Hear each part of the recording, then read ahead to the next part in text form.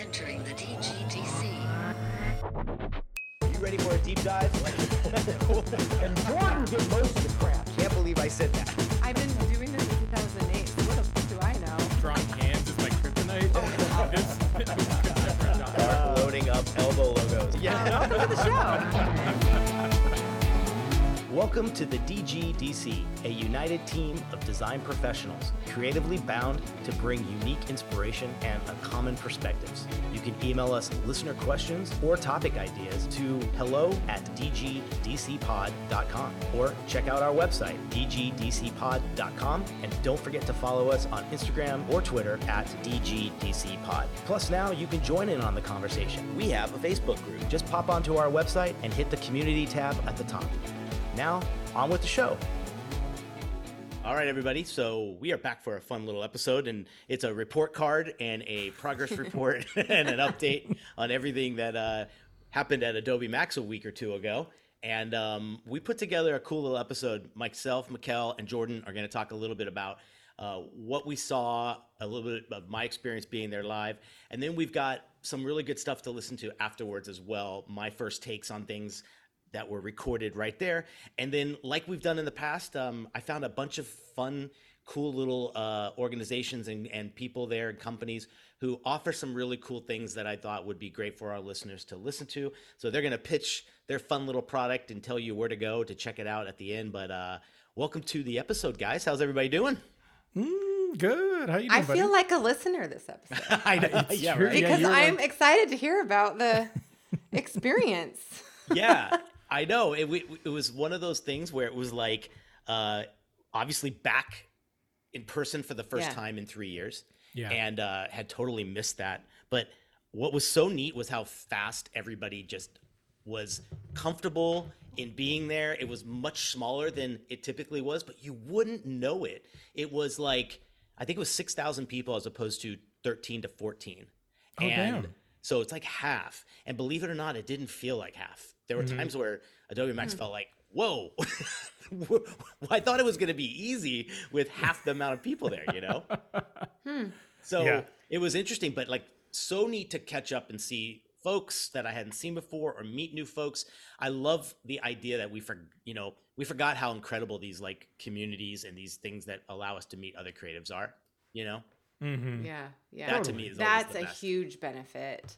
I mean, I almost see that as half the win when I'm there Totally, right? to obtaining the new and improved information and hearing these leaders of Adobe speak. Yeah. It feels like a good balance. Yeah. And it recharges a little bit. I know, I'm sure, Mikkel, you remember, and Jordan, from you going to other different kinds of creative conferences in the past too. You come back so freaking inspired. You're like, I don't do half as much as what these people were doing. Yeah, most or of the down guests. for that reason. Yeah. For having been in the industry creative space for so long and having not exercised A to Z. Yeah.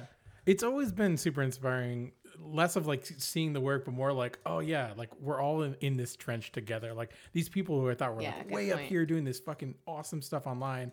Like they're having the same problems I am. They're Yeah. chasing down invoices or waiting on client feedback or in 10th round of revision and scope creep. Like that was my first conference. So like a lot of that, like, okay. You know what I mean? Like that sort of fence. You're like, I can breathe a little easier now. Yeah. Sure. We're all going through this thing, and Yeah. that was really cool. The excitement was there. The formula that it typically follows, was there as well. I went on so many different ways. It was really interesting. I got to do a cool session for Adobe live with some folks that I got to interview. Then went to represent the podcast as well. And then thirdly, I had 35 students with me. So it was like, Oh my goodness. Hey, but that's normal. The Yeah. students, yeah. oh God. And this is not only their first convention, but like their first creative convention. And then after 2 years of, being mostly home and not venturing out too much, Yeah. to get this, I mean, Yeah. man, to see it through their eyes was the coolest thing in the world. It was so cool. Like they were just like, they met tons of like their design heroes, and it was just the neatest thing and I was just on cloud 9 for like 3 solid days. It was like so good to be back. You know Man, what I that mean? is rad. Yeah. And you can see too, I got my Adobe Illustrator pillow right here. I love it. And all those years, I finally had to get it. But yeah, so that was the coolest part. It felt like you hadn't skipped a beat, and I loved anything that's like that in our industry. That's kind of brings us back to those times where you took for granted like how great any chance it is to get out there and meet other creatives. Yeah. You know? Totally, man. Yeah, it was great. I want to share with you one cool thing. This was such good reinforcement and such a cool slide that they showed on day one. They wanted to show primarily how creativity in this new world and where we are today is so important. They said there was 90,000 new jobs created in media, communications, art, and design over the last decade. 90,000 new jobs. That was really great. 50 million jobs in the creative and cultural fields across the world, and 165 million creators joined the creator economy since 2020. So like, good time to be a creative, right? Like, I think that's the biggest message I got from that. I love that feeling, Yeah, man. That is, I mean, I believe it as well, right? Like, last decade, what's really changed is like, well, shit, man, like social media, right? Like that's I bet a pretty big driver, and this stuff is just more accessible than ever. And I think like, not even jumping into Max, but like that seems to be a pretty big theme of like accessibility, design for all, creative for all, right? So yeah, that's wild though. They're broadening that scope as much as possible. I think more people consider themselves maybe creative, and they're not technically creative individuals. Like, let's say you work at a small company, they can't afford that. Like, to get a app that maybe Adobe can supply could turn someone into that. Like, maybe that's why these numbers are so incredible, is because there's just so many new ways to become a creative. You don't have to. It doesn't have to be your full-time 100% occupation. If you think about it. Yeah, because like it's an interesting placement, and we were sort of chatting on the side, but like, as professional creatives who do this for a living, right? Like, where do you guys kind of stand on this idea of like, anyone can sort of create now that we've made things super easy? Meaning like, you can create a flyer with a click of a button, or like, you know what I mean? And I personally have my own thoughts about it, but I'm interested to hear what you guys think as fellow creatives. Yeah, like, Mikkel, what do you think a little bit on this subject of click and plug and play? Yeah, I would always get intimidated, like, here it comes. I'm going to find myself out of a job, and everybody knew this was going to happen. But part of what has furthered with this career is that consultation component that is... For example, to be an ambassador of a brand or a sub-brand practice, whereby you can't plug and play that shit. You have to know, you have to have the background expertise and knowledge and the education. So that's useful to remind ourselves. You're like, remind myself. I could do strategy. But communicate. Don't you guys collaborate sometimes with your client point of contact with any given client account where they're working in Canva and they know the general buckets, for example, that they want to provide, that they want to feature any specific content, but they don't know how to put together and lay out or organize the hierarchy or... Yes. Good point. Yeah. I try to remember those things. I think every time we've gone to Max or something like this, or you see a huge development in AI-driven or these plug-and-play apps, you get worried for a second, but then you go, wait, there's things it can't do that I still specialize in, where it's the fine-tuning. It's yes, a top level, someone can plug and play and make a newsletter or a poster for an event that isn't a designer, but what they can't do is, like you said, maybe it's develop the hierarchy, color strategy, typography choices, all these things, and pairings, all that. Yeah. Well, that's the thing. Like, it is, as much as like they push it. And I get the like marketability behind it because it's an untapped pool of demographic they're going for, But like, you can't point and click strategy yet. I don't know. Maybe in the future, who fucking knows? But like right now, like you just can't do it. Like you can't tell it like, okay, you were specifically in this crop and this has to be responsive. And like, okay, we're making flyers, but we need them in 3 different crops and they have to be at this print level and they got to be at, this DPI and we're printing on this. So like, you just can't do that. And there's so many fucking variables with like strategy and like it just, without the context, it doesn't really make sense. And so like this side of Adobe Max, I'm never interested in because like I'm not going to use these tools. And I don't think, I'm not too worried about them coming for the jobs with that stuff. No. I just think like it's a bummer when like I would like them to push maybe more niche stuff or like deeper well into like the actual professional side of stuff. Cause I feel like we're getting less and less in favor of Photoshop on the web browser so everyone can use it. And Adobe Express is this whole huge push they're going, and it's really geared towards people who aren't creative designers. So like, you know what I mean? As someone who's been investing professionally for a long time, who has the suite and isn't just like getting Lightroom, I wish there was like a little compass coming back towards us a little bit. That's my only gripe with like this sort of, I'm all in for like people who want to like make it more approachable for them to kind of like come in and learn. That's cool. But it's taking a lot of their bandwidth right now for like what they're doing with their programs.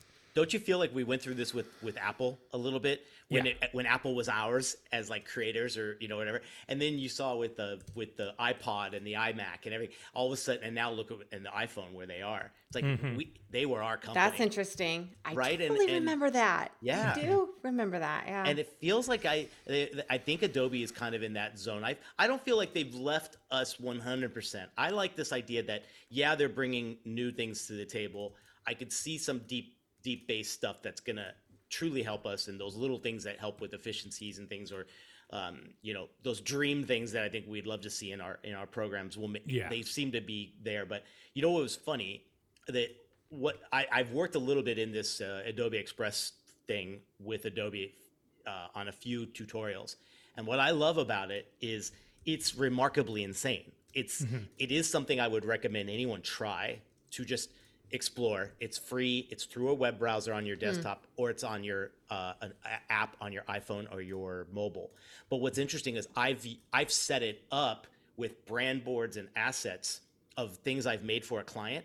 And let's say the client can't afford a really seasoned social media person, and I don't want to do it for them because I would be charging them so much for it too. This allows them to create really good on brand social media things that I've curated, and now their person can go on there and make this great stuff with the logos there and the promotional logos there and all the product photographies there and the brand colors and so there's some really cool things that allows people like us to say we could be a better partner with our client, because it gives them they chance. made note to call that out, right? Like they definitely like know who's watching. It's like it's to help you as a professional. Is like you don't want to have to do this stuff with your client, which I think, like, to me, that's where probably the opportunity lies.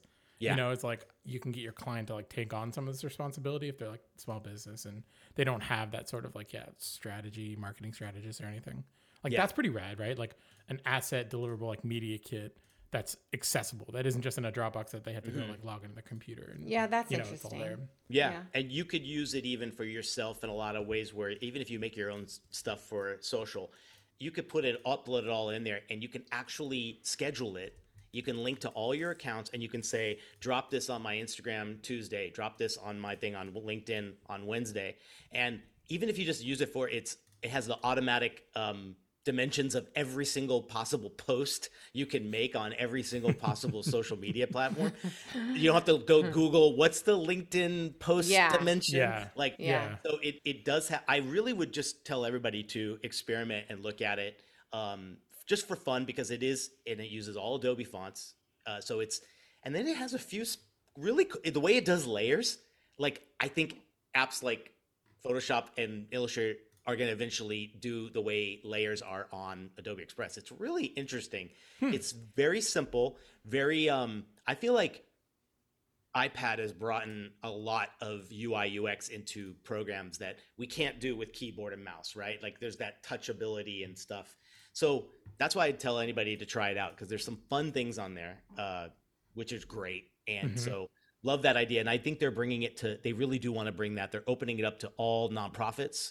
they can basically, use it as well for free. But if you already have Adobe Cloud, you got the premium. So it's kind of fun to, just check out. And I would challenge anybody to be like, you know what, it's actually fun. I was like pretty impressed. Did you find, now that it's been a couple of weeks or just short of a couple of weeks? Yeah, like a week and a half. Okay. I'm like this with movies. It's like, I'll come home. That was the best film I've ever fucking seen. And then I'll see another movie, or I'll just start to process internally or out loud. And Jason and I will book club a little bit after the fact and be like, wasn't that really that great? I just had that immediate reaction. And that has happened to me every so often when I come home from Adobe Max. I'm so wowed in the moment, and you're listening to all the others ooh and ah, and then you get home and make yourself a real drink that's different than the restaurants. And you're like, we'll see if that really truly rolls out, or if it's all talk to excite us for the purpose of the event. I feel it's a lot of hoopla to encourage and to reinvigorate you a lot of the way. They already got you. You're a customer. They're buying up all the competition. So how are they worried about that? So you're right. Yeah, you do. I think there's obviously that high, and then there's that reality kicks in. And a good thing was it made me go and build a few case studies that I'd been totally lagging on for a few months, and it got me, you know what I mean? It was those little things that I think were helpful for me. And that's truly your own choice, right? Like, you can come back from this and go, yeah, that was great, let's get back to work. Or you can be like, that was really inspiring, what am I not doing? So if you take it on a personal level, I really wanted to take that high I got from it and improve the things that I'd been slacking on maybe a little bit.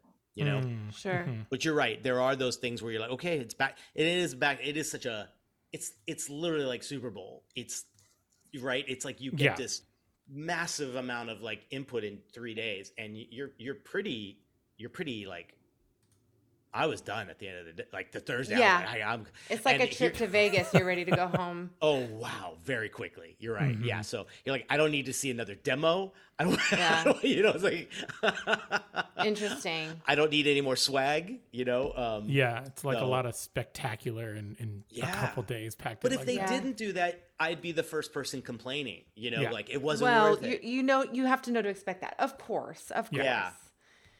That's how I kind of see it too. You're like, you judge it as well. Like, it is a big ticket it's a big ticket price for folks who pay for it, specifically individuals that aren't doing it. Their company's not paying for them. So you have every right to kind of like, examine it, go for feedback. I think the feedback thing is the best thing to do after any of these kind of events, is take the time to tell them what worked, what didn't, And I think that's like I'd love to see them take it to another city. I think LA is kind of as it would be so easy to say, yeah, I love it here because it's 30 minutes away. But is this the best facility to have this kind of a expo in? And I think Vegas and San Diego were 10 times better. LA is just our downtown's so, it's not cohesive. Oh, okay. That's I wasn't sure if you meant layout, congested or if okay. Yeah, you know what I mean. Okay. Like the agency they hire is don't get me wrong, they're working night and day for all year for it. But if the layout of the spot you choose does not allow for good walkthroughs and good totally and good transfer of like, oh, I feel like I'm in the right spot. Sometimes it was a little bit crazy. Well, remember when it was elsewhere and then they reverted back to LA a couple of times now, including this most recent time. 3. Yeah. Where I think it creates a level of ease for all of the collaborative team that supports Max regularly. Mostly. Yeah. I don't think that they did it for the attendance. Oh, they know people will come. As long as it's like West Coast, I think they've already assumed that's where it's going to usually be. Okay. Yeah. And I think this one was a credit because it was the credit of the canceled one in 2020. So it was already like paid for to be in LA. But first thing I wrote was like, can we go back to Vegas? Because that's the one the three of us need to be at together for sure. Yeah, interesting. But have you in hindsight gone back to how you were feeling or what you were taking in and really super impressed with at the beginning, at the forefront, where you don't have that exhaustion playing, that factor playing? And how do you feel about Adobe Max from this year compared to the other years, for example? Yeah, it surpassed my expectations because I had even knowing a lot about numbers and what to expect beforehand. My expectations were, I was like, ooh, I hope it's good. They really, it felt like any other year, which was great. That passion, that vibe, and everything. And as well, I love the feeling. Look, we're all use this stuff all the time. I love the fact that day everything was updated in all the apps that they were going to show, and it wasn't like a waiting period. You can go right to it and take advantage of those things immediately. Nice. So that excitement's always there as well. But you're right. You do get back to normal world, and it's like anything else that's kind of a tent pole of like, whoa, it's so exciting, and then back to normal. Yeah, kind of like, then there was that like, I don't want to design for a few days. I'm so burnt out. Yeah. Yeah. I couldn't afford that. So it was like trying to find like, just keep that momentum alive. I thought there were really cool things one of the things that I started immediately was share to review on Illustrator.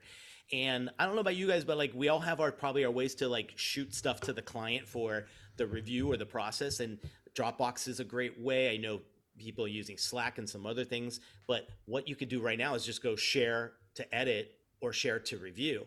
And you can just get a link, send it to the client, and they don't have to sign up or do anything. And what they could do is do like very customized pinpoints on the file and write in comments and suggestions and recommendations, and it's all logged, which is great. And I've started that day one, and I told a client, hey, I'm going to test something new with you. Can we see how this works? And so that was a great thing to try immediately. And we did it even like I did it with my students, believe it or not. They created links for their work in AI. And now what I had to do is I'd have to get them to create outlines, save it as a AI, put it in a Dropbox, let me know when it's there, send me a link. Yep. Now I get a little prompt that says, Steve has put in an AI file to review. I can look at it that easily right through the thing, and I can make changes to it, which is even better if they shared to edit. That's pretty rad. Do you have to use like Adobe Cloud with that, or where's it saved as, right? It's basically, it's using cloud basically storage to do that, because I guess specifically theirs though, right? Temporarily placing it in there. Yeah.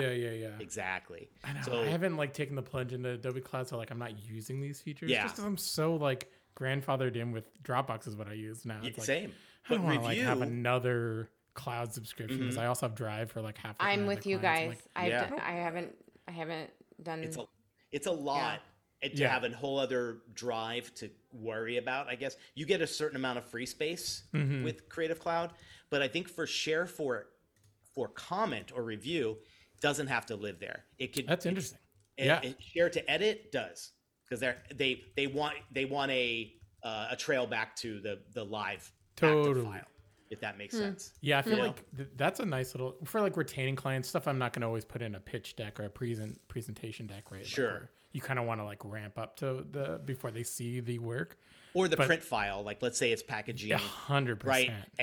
And I've always wanted a better system to be like, you got to sign off on this. And this asks for it. You can ask for a sign off and all that other stuff, which is really because PDF really kind of was that forever, but now it's the worst. It's so clunky and slow, and most people don't have it anymore. So like they can't use it like an interactive PDF anymore. Like it just PDF sucks now, and it's so sad. Acrobat.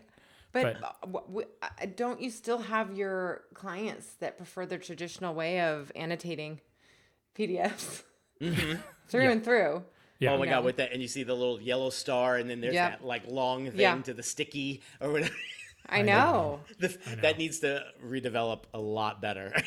I think for sure. One of the coolest things that, I don't know if you guys have tried it yet, but the intertwine feature on Illustrator became it was like the big thing that like, you're like, whoa, what a cool feature. Why didn't we have this before? But what it can basically do is with live text, with objects, with anything in Illustrator, when you typically had like your name written out in a font and you have call it like a rope or a garland of flowers or whatever, you can now intertwine that front, back, all based on your own commands. And you don't have to do masks and duplications and all that stuff. It's pretty neat that was out of nowhere. Like, what an interesting thing to be the star of Adobe Max.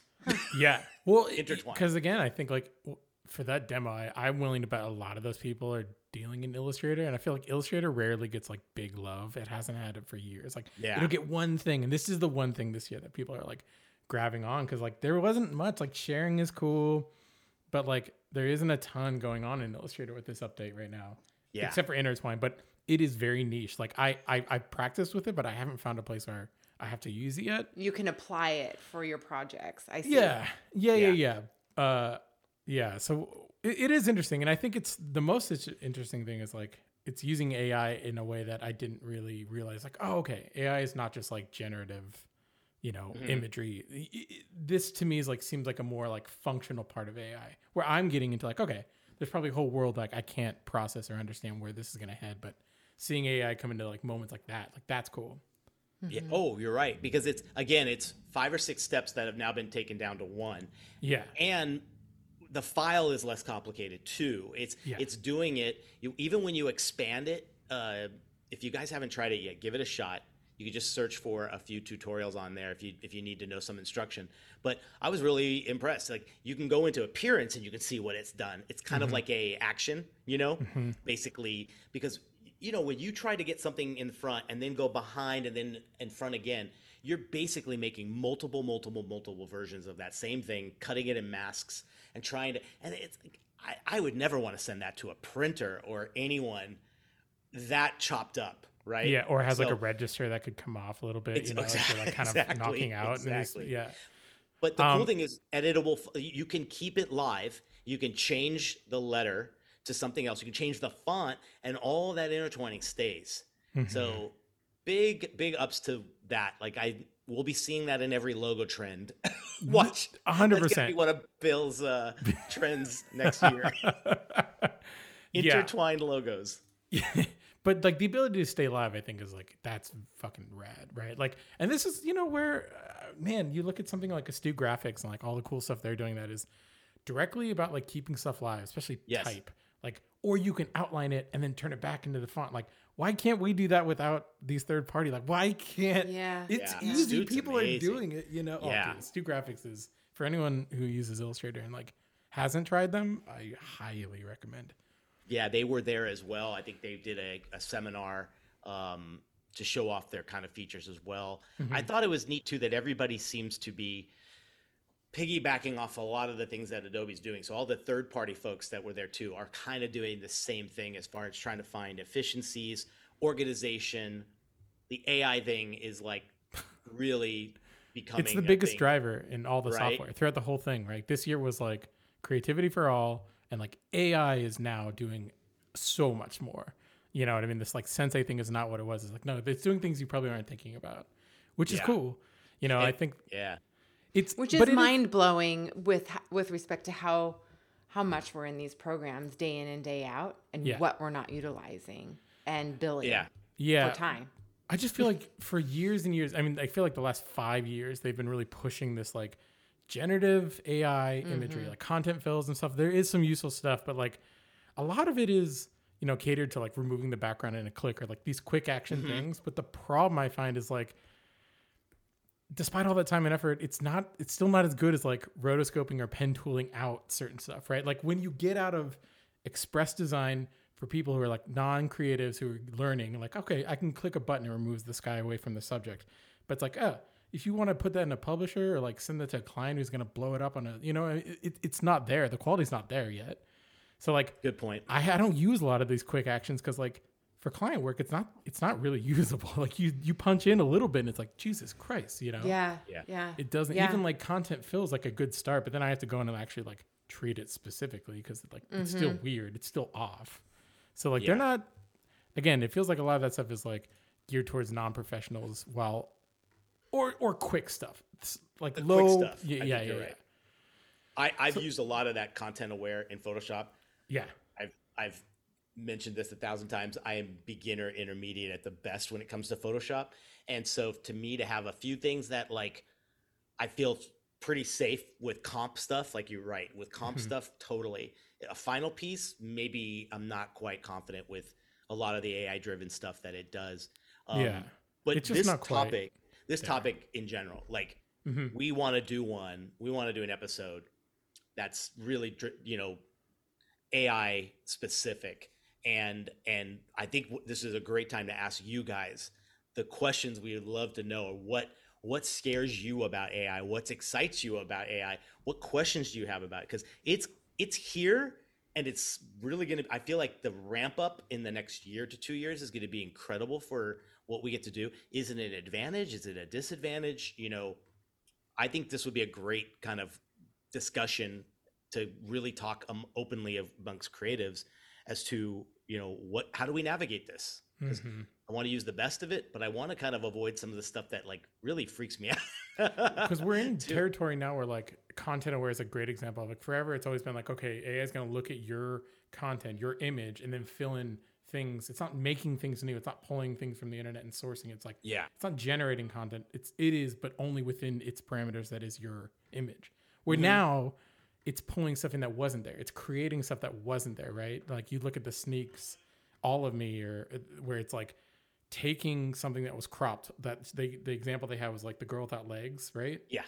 And then they gave her legs. Like they had a static image that was like baked in, just a JPEG girl without legs, and then like she clicked the button and then she had legs. Like, okay, that's starting. They called it uncrop. Imagine it's like if you got a cropped image of Mikkel like you are right now on your screen, right?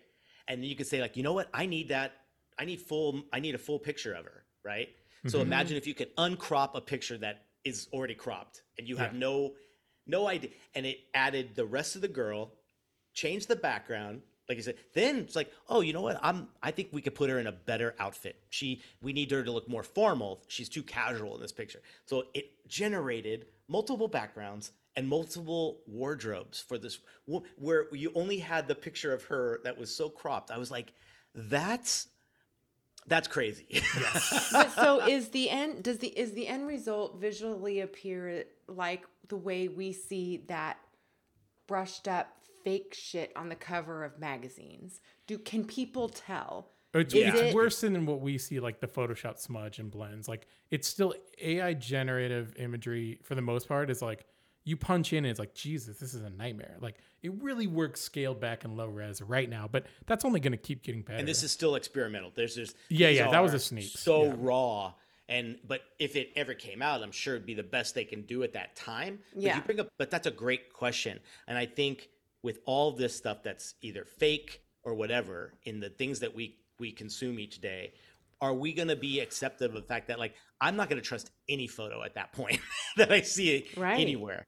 Now the one thing they did say, and they've talked about this for years, is in all this stuff, they're being very cautious about saying that the file itself will have embedded in it all of the changes that are artificial in there. So if there's ever something that is used for the wrong reason, they were talking about, you can imagine audio and video being used in so many different ways. It will be tagged onto the file. So you can obviously see they want to make sure authenticity is there, and that if there's any alterations to it, it is embedded in the file and you can't erase that. So I thought that was pretty smart of them. But again, I can make a screen cap of what I found and use that. And, and none of that trail is there. I mean, I've been reading like people are getting around like the sort of baked in info pretty easily. Like I don't know like how all that's gonna hold up. I think for the majority of stuff that'll be fine, right? Like your sort of war memes and political shit, you're gonna see it use a lot mostly. Yeah. They thought that of Photoshop when it first came. It's now right. Photoshop is like a common thing that people say that have never even opened the file, the program, right? Yeah. Oh, that was photoshopped. Yeah. Yeah.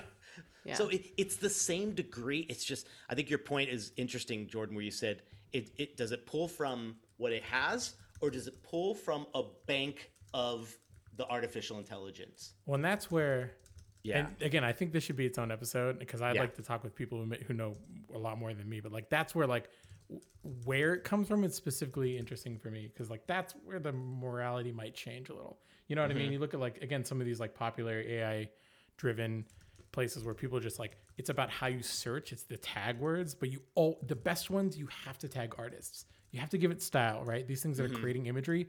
If you just say like yellow duck, in a volcano, whatever, like it's gonna look like shit. But until you give it like actual people's names who have an actual style, they have enough content on the internet for it to like, okay, Draplin, I'm gonna type him in a bunch and his work that I like. Well, then it's like, well, where does it actually like? Where's the creative abstract behind it? Like you're just, like where's the morale of like you're just kind of plagiarizing a little. Your source is coming straight from like you're tagging this stuff specifically. Yeah. Yeah. So like that's where it's a weird place right now. It's the morale, the moral. It's that thing about like, is this right? Is this will our views change and will that be more acceptable to us 10 years from now? Yeah, probably. But it gets there. It doesn't get there overnight. But it is an interesting conversation, and so we want to dive deep into that. And I think for sure, if you want in this episode, if you're listening to it in Spotify, there's a great little Q&A thing that you can we'll ask that question about what would you love to talk about during an AI creative discussion, and we'll put it on the Instagram as well, just so you guys, we'd love to hear what you guys want to hear about, because I'm still, we were saying earlier, I don't even know how to navigate through this, and I'm even trying to work with my students to say, like, some of the faculty was talking as soon as we left Max, we were like, we've got to have like a sit down with them so that they know what is real and what is not. Like, that was instantly. Well, and maybe it can be structured so that it's a roundtable, did you know, type of workshop like episode, so that we're just spitballing in a way and looking at it together.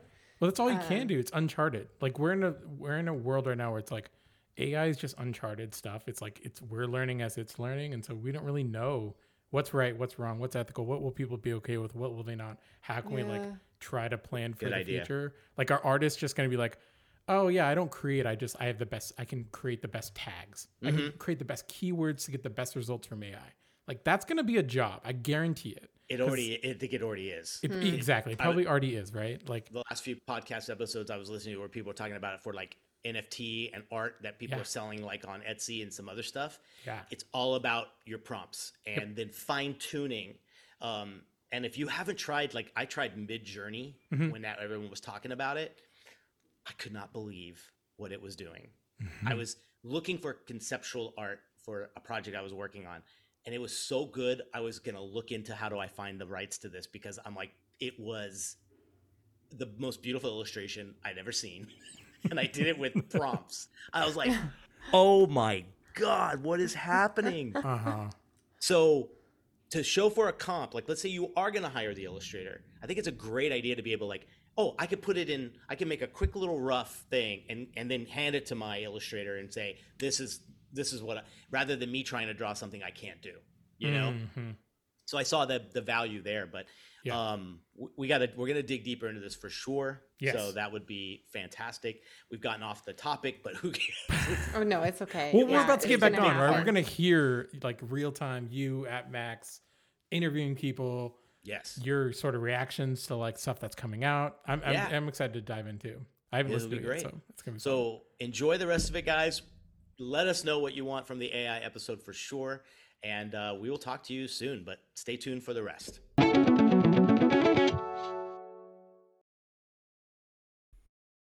Hey guys, this is Nick, and I just got back from Adobe Max Week and spent 4 days out at Los Angeles Convention Center here in LA, so it wasn't too far for me to travel. Unfortunately, Mikkel and Jordan could not make it obviously because of just logistics and costs and everything else. So I went and represented the DGDC team, and it was one, just obviously incredibly cool to be back. 2 years of virtual Max, and they did a great job over those last 2 years because obviously we weren't meeting in person. So for this one, not only was it back in person and at the convention center, it was a bit scaled down. I think on average, they're typically 12 to 15,000 people at Adobe Max, and this year it was at 6,000, I believe, was around the estimated number that they had. But it didn't feel that much less, which was cool. They consolidated the space a little bit, but what was great was it still felt like the last event that we were at in 2019. So couldn't have been happier to be back. I had a lot of expectations, and I was super excited just to be back at a convention and see people. And many of the folks who I ran into or was looking forward to seeing, I hadn't seen in a good 3 years. And so that was just the coolest thing to meet and see all the people that I have become friends with over the years of being in this great industry that we're in. So it was a blast for that alone, On the second note, we went as kind of representing the podcast as a sponsor of the show, and we did some really cool interviews that we're going to play later in this episode. Third, I went as an Adobe rep, as working with the Adobe Live team over the last few years. I was able to go and do some interviews with some of the keynote speakers, sat on the stage with a great new friend of mine. Her name's Fergie. She's an incredible UI UX designer, not the pop star. I was a little shocked when I first was like, whoa, I'm meeting Fergie. It was actually Rebecca Ferguson from UK. Maybe some of you know her. She's an incredible UI UX designer, and got to interview her on the stage and had a great time kind of doing a live stream with her.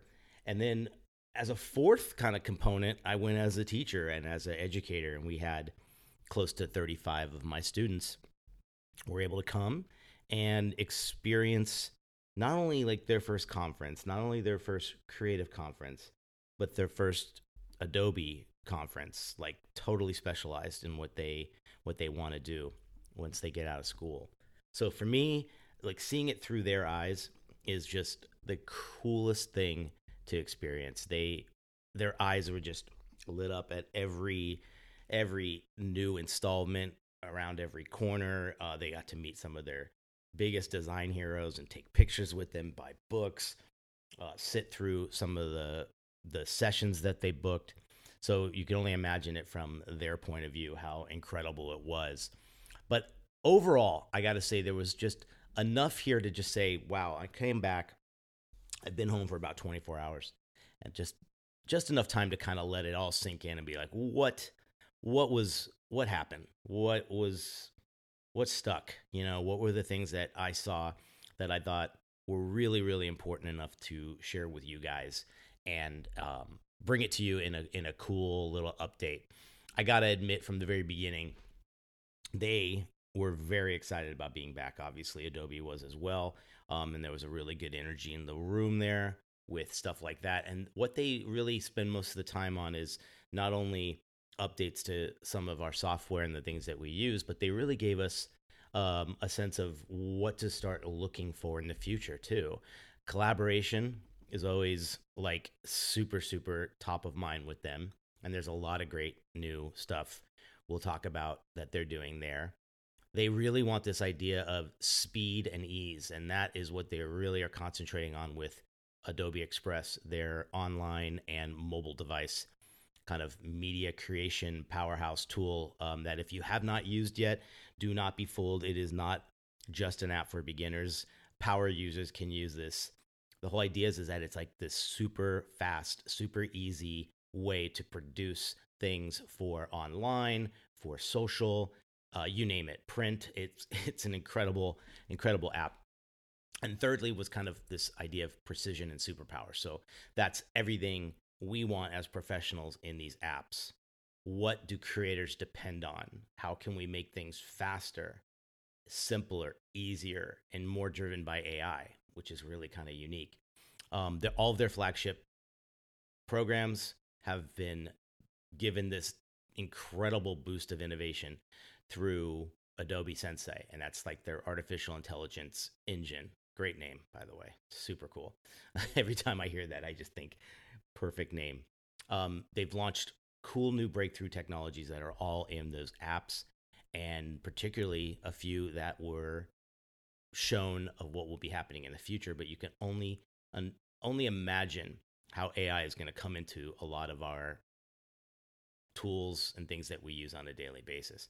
So that was really kind of the three big things there: collaboration, speed and ease, and precision superpowers. Love this idea that when they even showed new updates to Adobe Photoshop, the amazing amount of like utility when it comes to simple improvements to something, things that used to take us 5 or 6 steps to get through are now in one step. There's an incredible amount of new stuff for changing skies, changing waters, changing landscapes, turning a picture from summer to winter. Those neurofilters, I'm sure a lot of you have messed with and played with, are pretty incredible. So it recognizes objects so much easier with one click of a selection tool, and then you can change and edit and do whatever you want to those things. The colorization stuff, the like auto color, all these really cool new tools. If you haven't really gone through yet to see what's new, make sure in Creative Cloud you have your auto updates on. And if you don't prefer that, go into the apps that you use all the time and make sure you've got the latest and greatest, and then go through the what's new area, and you'll see a lot of the things that I'm talking about. So you can kind of go through at your own pace. Lightroom got a few cool new things as well, helping you select people, select objects, select backgrounds with much more ease, all that kind of stuff. I've been really new to Lightroom over the last maybe year, and luckily I've been able to do some tutorials on Adobe Live that have really helped me understand the difference between Photoshop and Lightroom. I really didn't understand that at first, and it really does prove that Lightroom is the photography app and Photoshop is really the manipulation app. So it's neat to know the difference there as well. So if you haven't checked out Lightroom as well, it's a great app to kind of understand more. I use it on my phone actually a lot, which is really, really cool. In Illustrator, I think probably their biggest takeaway and fan favorite by far was this new intertwine feature in Illustrator that makes it a breeze to allow you to wrap illustration in and out of text or another illustration for that matter. So imagine a long type set and you're trying to put a rope or some kind of a long strand through that, and you want it to go behind the R and in front of the T and through the E. This is a new feature that is out right now that allows you to seamlessly move that through top and bottom, behind and in front of an object. And it can even be live text, which was pretty remarkable to see. So you're never having to struggle and make masks and duplicate over and over again and really have an inconsistent and maybe, improper file if you're sending off for print or something like that. Now they've made this so easily. So it's called Intertwine. Definitely upload the latest or upgrade to the latest Illustrator format, and it's under the object area, and you'll see you just do a quick lasso to the area you want, and it will flip the orientation of just that area, and it knows exactly that crisscross is where they want it to go. Premiere Pro got a few more things with auto color with correct footage in just one click. Really incredible stuff there as well to see. Artificial intelligence is definitely the next thing that they're really pushing as well with their Sensei thing and how it's able to do these things. They're finding all these different ways to adapt them into all of their apps. And the stuff that they showed was really kind of unique to be like, if you have this sunset and there's something missing there, maybe you didn't catch the sun in there, and you just circle a little area in the sky, it will recommend what you might want in there. You can even type orange sun or AM sun or moon with a bit of texture, and it will find the perfect image, and not just place it there, but kind of find the right kind of not only placement, but just the edges and the background and the way it fuses with the original image you had. It's pretty incredible. So these are these things that are kind of happening more in the future, but for sure, wow, I'm a lot of us talked about this as if it's almost like we're not doing the art anymore. But their big saying after going through all of this stuff with AI, particularly answering the call to a lot of the AI stuff, I'm sure you've all seen with things like Midjourney and a few of these other services that are out there that can literally build an illustration from just keywords. Adobe's got to answer to that in some way, but their number one thing was, we're here for the ease, speed, and performance of the artist, but by no means are we replacing the artist with anything that we're going to create.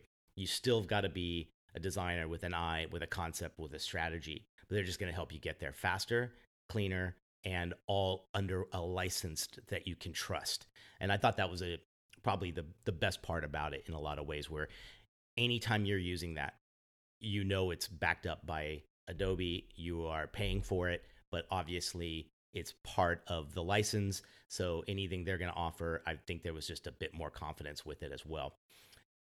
Going back to something we talked about just a second ago, and I want to dive deeper into it, is this Adobe Express app. And it was kind of, their answer to a lot of other, I won't name the names, but I'm sure you know who I'm talking about. These online apps that are web browser based, and you can do just about anything on them.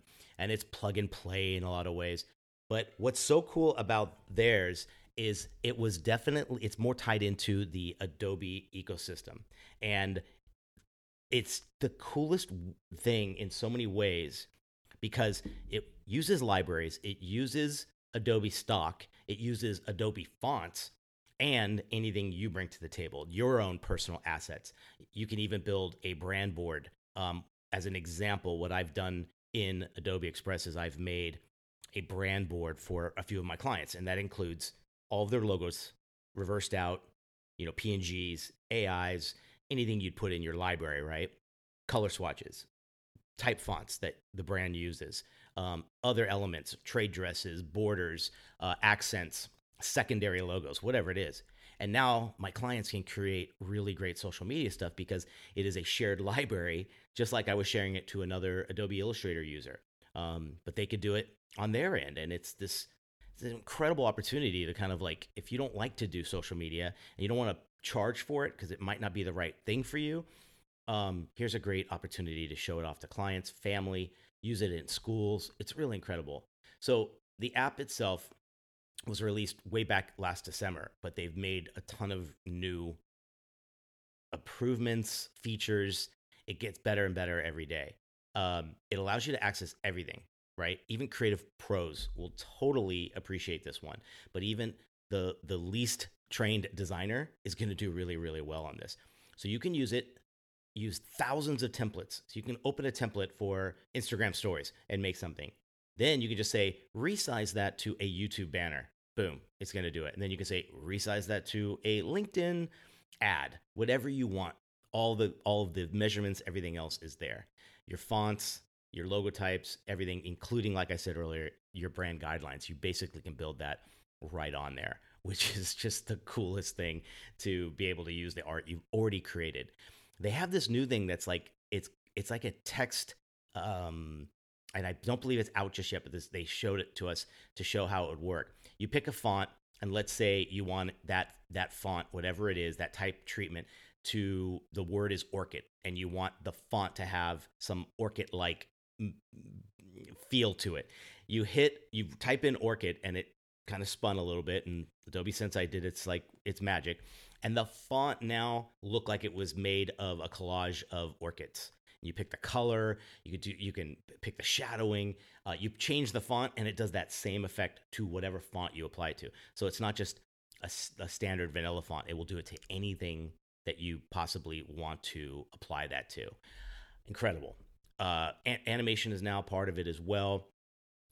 Some of these other ones that came in there are including multimedia editing, real-time collaborations, new workflow between Express, Photoshop, Web, and AI and all that really cool stuff that will automatically generate to help you out as well. And they even hinted to a collaboration with them and Wix, and this idea that you build all your assets and everything in Express and it populates a Wix website that you'd make. But if you update any of those assets, they automatically get updated in Wix and on your site. So that was really cool.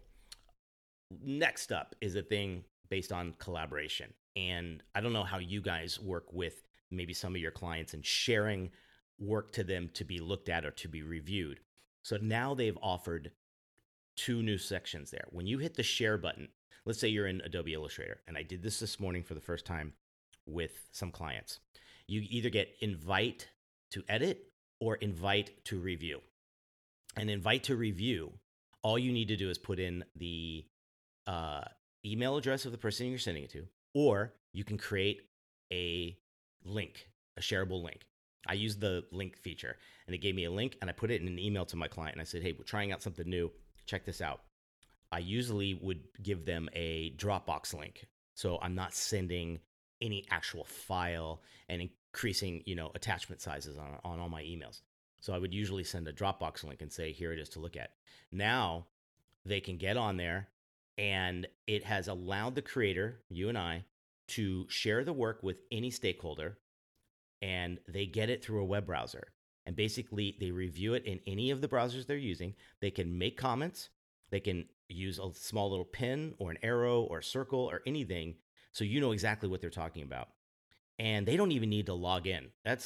I'm so happy with that, because the last thing you want to do is send something to a client and have them have to basically sign in something whole new, and then they're reluctant to do it because they got to share an email address. They do not have to do that.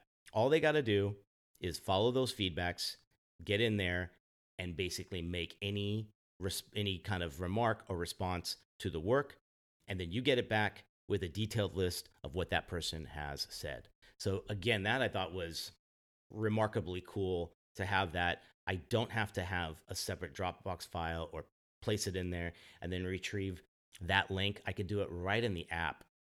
Now, I haven't received the comments back just yet, so I can't explain how that system will go. But once you do get it, a new dialog box pops up within Illustrator on that file, and you'll see everything in there. And you can make those changes and do whatever. You can also refer back to previous versions. So if the client goes like, I love this part in version 1 or whatever, because they've seen that, now it kind of keeps everything in order. I just thought that was really, really cool to kind of figure out. So I've tried it out today. I'll tell you more about it once I get some reply back. They talked a lot about their content authenticity initiative. With all this AI, they want to make sure that everything has credentials, everything is attributed to a real piece. And basically any alterations or things that will be made to any image, any video, any audio will have that on there, that it has been altered. They want to make sure that in the future, no one can use altered material for anything, anything negative. The idea here is that they're working with something like 800 different companies to ensure that there's an authenticity to anything made, very similar to how NFTs have a basic certificate of authenticity and ownership.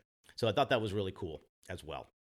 Some standouts for me, there were some really great sessions, learned a little bit more about Adobe Dimension, Adobe Aero. Those were the two things I really was more interested in. The What's New in Illustrator showed us all of these things. If you haven't tried this Intertwine yet, it's really cool. I'm assuming we're going to see Intertwine incorporated into a lot of new branding and logo design over the next few years, because it's now such a simple thing to do. Overall, the community pavilion area is a great spot to hang out while you're in between sessions. Got to meet a ton of new folks and some vendors to kind of see what's new. These are all people, building companies, building products to help support creatives like us and make things even easier in our workflows and, in our collaboration and in our design. Overall, I'm telling you, it was just a blast to be at and experience it with people again. We ended it with a night of about 6,000 people, all in front of a big stage. 21 Pilots played. Steve Aoki DJ'd. The 21 Pilots concert was by far one of the highlights. Those guys always a fan of theirs, never really like a super fan, but now I'm just completely blown away. It was such a great time and a great concert. They were a perfect way to kind of end it all off. And again, seeing my students have the time of their life and also learn gives them that reassurance that we all want, that we're in the field that we really want and love, that kind of reassurance that we picked the right thing. I think a lot of us might know that by now, but young designers, they really need to see that and experience it live. So it was a blast, and again, happy to have gone, happy to have been there in person. Can't wait for the next one. I'm now in conference mode all over again, firing up all the cylinders to get back there and try a few more out there all over the country. So hopefully this was a cool little update for you guys as a special treat as well. For those of you who I know for so many reasons cannot attend based on travel, time, cost, whatever it might be, location. I went around to all of these vendors that were scattered amongst the community pavilion. And when I found one or two there that I thought would be a really great asset for you guys to be introduced to, it could be something you might be interested in, something you need. I wound up getting probably 6 to 7 great little interviews with either the CEO or the owner or the representative of that company. And I'll provide links in the show notes for this episode as well. But take a listen. There's something here for everybody. This is me on the floor talking to a bunch of those folks, letting them promote their product to the designers that just couldn't make it for the actual event. So I hope you enjoy that. Again, so happy to share a little bit with you about my experience. Here are those interviews. Thanks so much. Bye. All right, guys, we're here with Neff from Zero Height. Is that correct? That is correct. All right, so tell our listeners why they got to check you guys out. We got a lot of UI UX designers as subscribers. They're big time into that. So tell us about your program. Totally. So Zero Height is a way to maintain brand consistency while also being able to ship UX a whole lot faster. And generally those things feel like they are in contention with each other. But what Zero Height allows you to do is pull in all of your design uploads from places like Figma or Adobe XD, add some rules on top of that, usage guidelines, get that code that your developers are using from Storybook or displaying like live code snippets. So you have all of these reusable components in your design system that folks can come back and reference over and over again in order to be able to create products that are really consistent and easy to create. That was an amazing pitch. I try my best. Yeah, thank you so much. You're a pro at this. But I love the idea of it. It almost is like creating that style guide, the graphic standards, everything, so no mistakes down the road. Exactly. Yeah, absolutely. And lots of folks are using Zero Height as a training tool. So you got that new designer who joins their team, and instead of them having to learn everything person to person, they've got this entire repository that they can go back and revisit. Or let's say you've got turnover and you need to make sure that somebody is able to get up to speed quickly. So lots of different ways that you might want to operationalize that, but it absolutely is this sort of central repository. That's awesome. What would you say your users are bragging about the most? What's the one thing that keeps them coming back to using your stuff? Yeah, I think it's how easy it is to get set up. So if you go to zeroheight.com right now, you can get set up, sort of have your first component button, whatever it is, sort of documented probably in about 15 minutes. And then from there, the dividends sort of pay themselves out over time because you took 15 minutes to document that, and then it's going to be reused throughout your product hundreds, 200 times. So I think that's what people rave about when it comes to Zero Height. I love that. So tell them again, where can they go to check it out? Yeah, absolutely. You can find us at zeroheight.com. We even have a free plan if you want to build out a quick proof of concept or something like that. So definitely check us out. We're really excited to meet you. You got it. Thanks, Neff. Thank you. Okay, we're here with Austin, correct? From Marpipe. Yep. All right, tell our listeners a little bit about what you got here. We got a lot of social media designers that do follow us and are subscribers of our podcast. Tell them a little bit about your app. Yeah, so Marpipe is a creative automation and testing platform in which you can build out all of the different iterations of your design through an automated system, and then push it directly to Facebook and Instagram in order to get back granular data on like what copy is working, what images within the advertisements are working, and then you'll be able to have data-backed information in order to say like, let's go with like this concept for a copy. Let's if instead of having like dogs and humans together, let's just show dogs, or let's just show cats, things like that. And you can say it with total confidence, and it works for pretty much every single industry that works off of paid social. That's great. And then the designer or the marketing team or whoever gets to see the live data. Exactly. Kind of based on how it's almost like an instant ranking of what did better. Exactly. And so the ultimate goal is right now marketers and designers are kind of siloed off. They each have their own tech stacks. Yeah. There's not really like a huge amount of communication. So we're building like a universal hub for them to go in and each see the data and say like,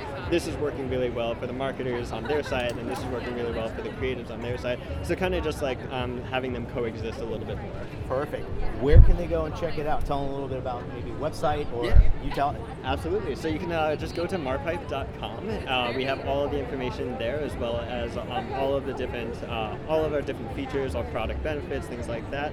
Feel free to reach out and then shoot us a message. That would be great. Thanks so much, bud. Absolutely. Appreciate it. And it's testing. All right. We are here with Owen from Mark, correct? That's right. Yeah, I'm Owen Fuller, the CEO of Mark. So glad to be with you, Nick. Great. All right. So, dude, you have the answer for, I think, what a lot of our listeners would kill for. Tell us a little about the inspiration about your app here or your software and what it does. Yeah, appreciate that. Well, it actually started before I joined. I joined in 2017, and it had already been going since 2014. But the reason I joined to lead this company is because I knew the pain so well myself.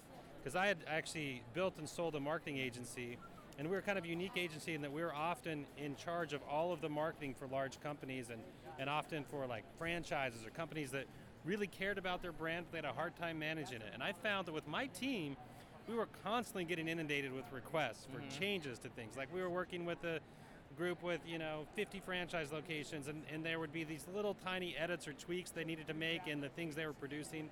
And I knew there had to be a better way. There had to be a platform that could make it so that those people on the front line, whether they're franchisees or people that were running independent offices or agents or salespeople or whoever they were, that even if they're not professional graphic designers, they could make beautiful, effective, on-brand content. And that's what we do at Mark. We were formerly known as Lucid Press, but we have this great platform that makes it easy for that central marketing team to create templates, lock or partially lock them down, get them out to everybody who needs them, and so everybody ends up happy. So the designer will work on InDesign or their native app, Sure. and then upload it to you guys. Is that's that right. how it would typically work? You So let's say they set, this is touchable, this is locked. You definitely, yeah, that's exactly right. You definitely can do that. Now, a lot of people, once they get familiar with Mark, they go ahead and build their templates on Mark too. It's a fully formed and functioning even design better, platform, but we'd love to pull things in from other places too, because that's great. So the professional, creative directors, graphic designers, the people at the heart of this, they make it, then they bring it to Mark, and then they templatize it, lock or partially lock it down, and then everybody in a company, whether it's 10 people or 100,000 people, know where they need to go for all of their templates. So God forbid the date changes on something. That's right. Now it doesn't have to go back to that one single creative in the entire company. Someone else can do it simply and easily. That's right. People are empowered to then change what they should be able to change, but they're also kept through guardrails from breaking it. And another great piece of this is that you can integrate with data sources. So, for example, on the date example you just gave there, someone could have a whole set of templates set up, but there could be a smart field that would say, put in today's date or put in this date, or you could change it and then shoot it out to all the templates at once. So these are very smart, integrated templates, which again makes it easier for the people managing it and easier for the people who are creating the content. Perfect. Do you find a lot of the designers themselves are the ones that introduce your business to their employer? All the time, all the time. So we're here at Adobe Max, which is great, right? People come up, and I was just talking to a great graphic designer from university. We work with over 180 universities, and she was like, I feel this pain so much. She's like, please, please, can you help me sell this to the people who are in charge, like the CMO of the university? And absolutely, it's a great difference maker because, again, it's better for the centralized team, but it's also better for the whole organization where they're trying to drive growth or, reduce risks. Sometimes we're working with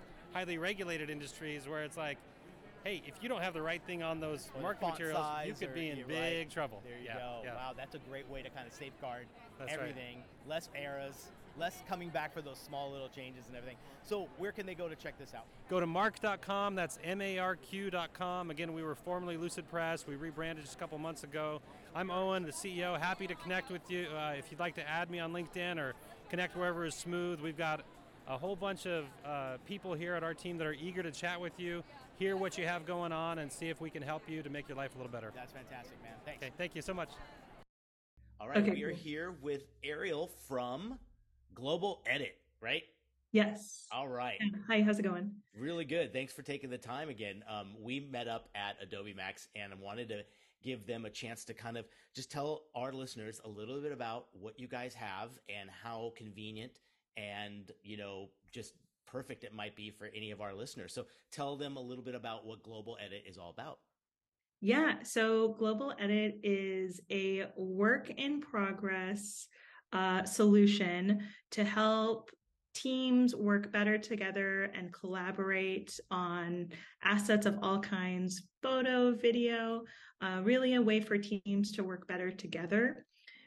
So we can, with our platform, it is a cloud-based application, and you can log in from anywhere, upload photo assets, video assets, and be able to work with people all across the world, have them sign in and look at a photo, comment on it, and see that in real time.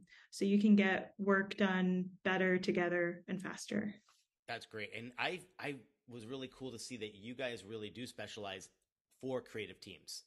Yeah, so we really specialize in work in progress for creative teams, so that if a photographer uploads photos, that an art director can go in and really work on it in real time and get projects done together and be able to get that out as soon as possible for whatever job they're working on. That's great. What if some clients like maybe put out there that they're seeing benefits of working with Global Edit? Have they kind of shared with you guys? I see a lot on your website, but I'm sure there's been some really good kind of like, noteworthy things that have made it a little more convenient for them and their teams. Yeah, so a lot of our clients work with huge volumes of assets. So just the fact that they can go in and whittle down from thousands of assets to just a couple and be able to do that and then give it on to the next person in the team. So the progress just works faster. So we've heard from clients that they were doing a lot of manual solutions before, and this has cut their time really more than in half, so that they can go in and make those adjustments and get a project out faster so they can work on the next project. So especially we have clients that work in really fast time schedules, and they can get on to the next thing and actually have time to be creative in a project. Yeah, I noticed a lot of folks were saying too that it kind of helps them cut the time in half, like you said, and then they're so much more productive and they can race to the next job a little bit quicker and a little more confidently. Because I know when you're working with a big team, and particularly with like thousands of assets, if you can find a way, I think it was so smart you saying that we used to do these things so manually. We found ways to do it, and now these systems have really helped us kind of streamline the whole process. Yeah, and we really want to make sure that if you're really good at something, that you can do that super well, and then you can tell your teammate, hey, this is ready for you. And they know they can go in and be able to see something immediately without waiting on like a transfer of something or waiting for something to upload. Like, it's just already there. Yeah. And so where can our listeners go and check this out? Where should they go? So to check us out, you can either go to globaledit.com or we're doing a 60-day free trial. And the website for that is globaledit.com/Adobe Max. And there you can do a 60-day free trial, test us out, see how amazing we are, and go further from there. That's great. 2 months. Yeah, 2 months. Yeah. How could you pass that up? Like the best trial there is. Normally it's like a week or something. That's perfect. Well, great. Thanks so much, Ariel. Yeah, no problem. Thank you so much for reaching back out too. Oh, no worries. Bye.